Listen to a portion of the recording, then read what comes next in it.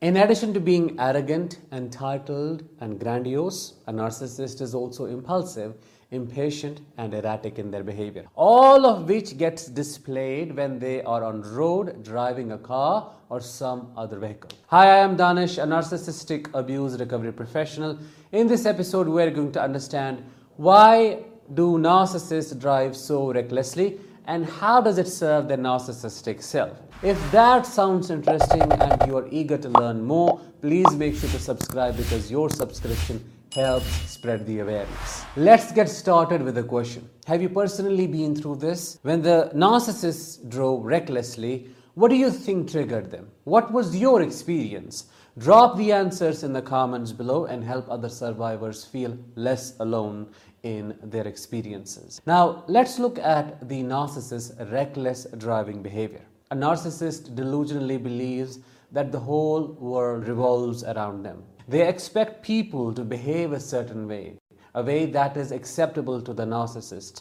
They set these idealized standards where others do not make any mistakes and do exactly what the narcissist wants. But as you and I both know, that doesn't work in the practical and real world. When you are on the road, you have to respect other drivers. You have to display proper driving manners and etiquettes to tell other people that you are a reasonable, mature human being. You have what it takes to be a functional person in these times and you know how to behave. But a narcissist thinks they are above rules and rules are for fools. Rules are to be broken, which shows that they have a corrupted moral compass.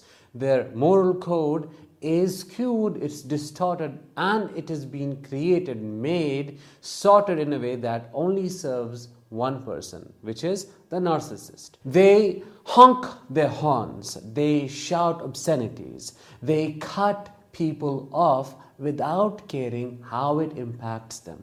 They drive in whatever direction they want to show other drivers that they are braver and more superior driver who knows more. They swerve and change the lanes whenever they want to. They do not respect the signals. When it is a green signal, they always see it as a pass. Even if there is an old person walking by and needs a couple of seconds, they get really mad.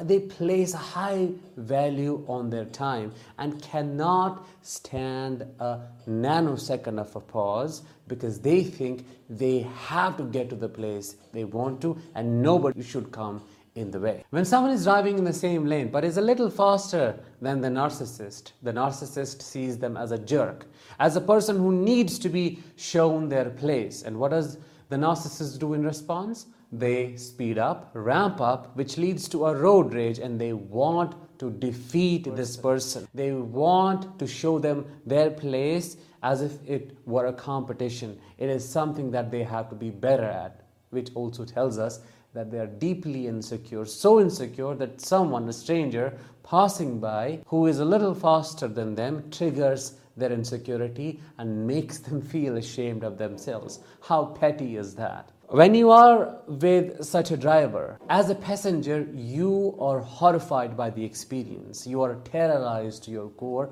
because you know, as a sane person, this can lead to a horrible outcome, an accident that can break you, paralyze you, that can cause a huge loss financially or otherwise. But they do not foresee or do not want to foresee the consequences. They do not think for what is to come. What they need is instant gratification. So that is also what drives their need to drive faster and drive recklessly. Talking more about breaking the rules, they drive cars that are not legal for the road just to get attention because they want to be under the limelight. So if they drive a car that is not for the road, they would be stopped, they would be asked questions, and that gives them validation. You know, a narcissist needs supply, positive or negative, they need it because that is what matters for them. The other aspect that we need to look at when talking about reckless driving behavior of a narcissist is their aggression.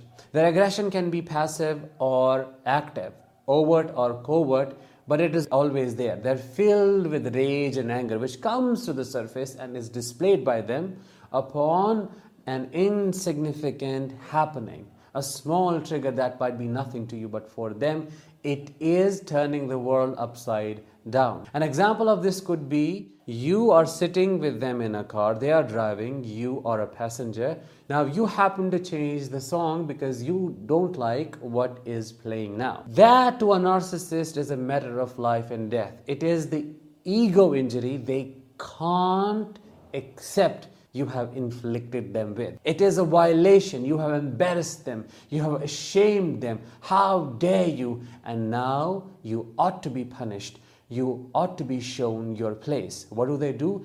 They start speeding up, ramping up, and behaving aggressively, shouting and screaming and yelling, going crazy, cutting people off, tailgating and doing weird stuff, swerving, changing directions, changing lanes, coming back, leaving the lane and coming back to the same lane, crossing signals, all to punish you so that you never dare to make the same mistake ever again. This is one of the frightening experiences that you are shocked by because you can't believe what just happened to you. How can a person who is your family member, your partner, your friend, whosoever this narcissist is, or whatever their role is in your life, drive this way? How can they completely ignore your horrific experience and keep driving? Because it lets them act on their rage. It lets them be this aggressive beast that they actually are deep within. This leaves you traumatized because even after leaving them, you are generally horrified, terrified by a little increase in speed. You are constantly ruminating about the same event for weeks after it has happened because you still can't seem to accept that it happened to you, and that is how they behave. Their reckless driving behavior is all about covering up their insecurities, defeating others because they see this as a competition. It is all about their arrogance, entitlement, grandiosity, impatience, the need for instant gratification, instant behavior, erratic behavior, and impulsivity. It has nothing to do with the bravado they display to the world. Quite the opposite, they are a weakling because they have to puff up and come across as this person who drives fast, who drives recklessly, breaks the rules, and it's his or her dominion. They want to assert control when they have zero control over themselves or over their life. So this is a helpless attempt at trying to make it work for them when nothing is actually working. Keeping that in mind, you need to understand that their recklessness is not just displayed in the way they drive, it is displayed in all the arenas and aspects of their life. It is who they actually are in their core. I hope you found this episode insightful. If you did, please let me know in the comments. Let me know how it validated your experiences. Drop a like and share this episode. I'll talk with you in the next one. Until then, let the healing begin.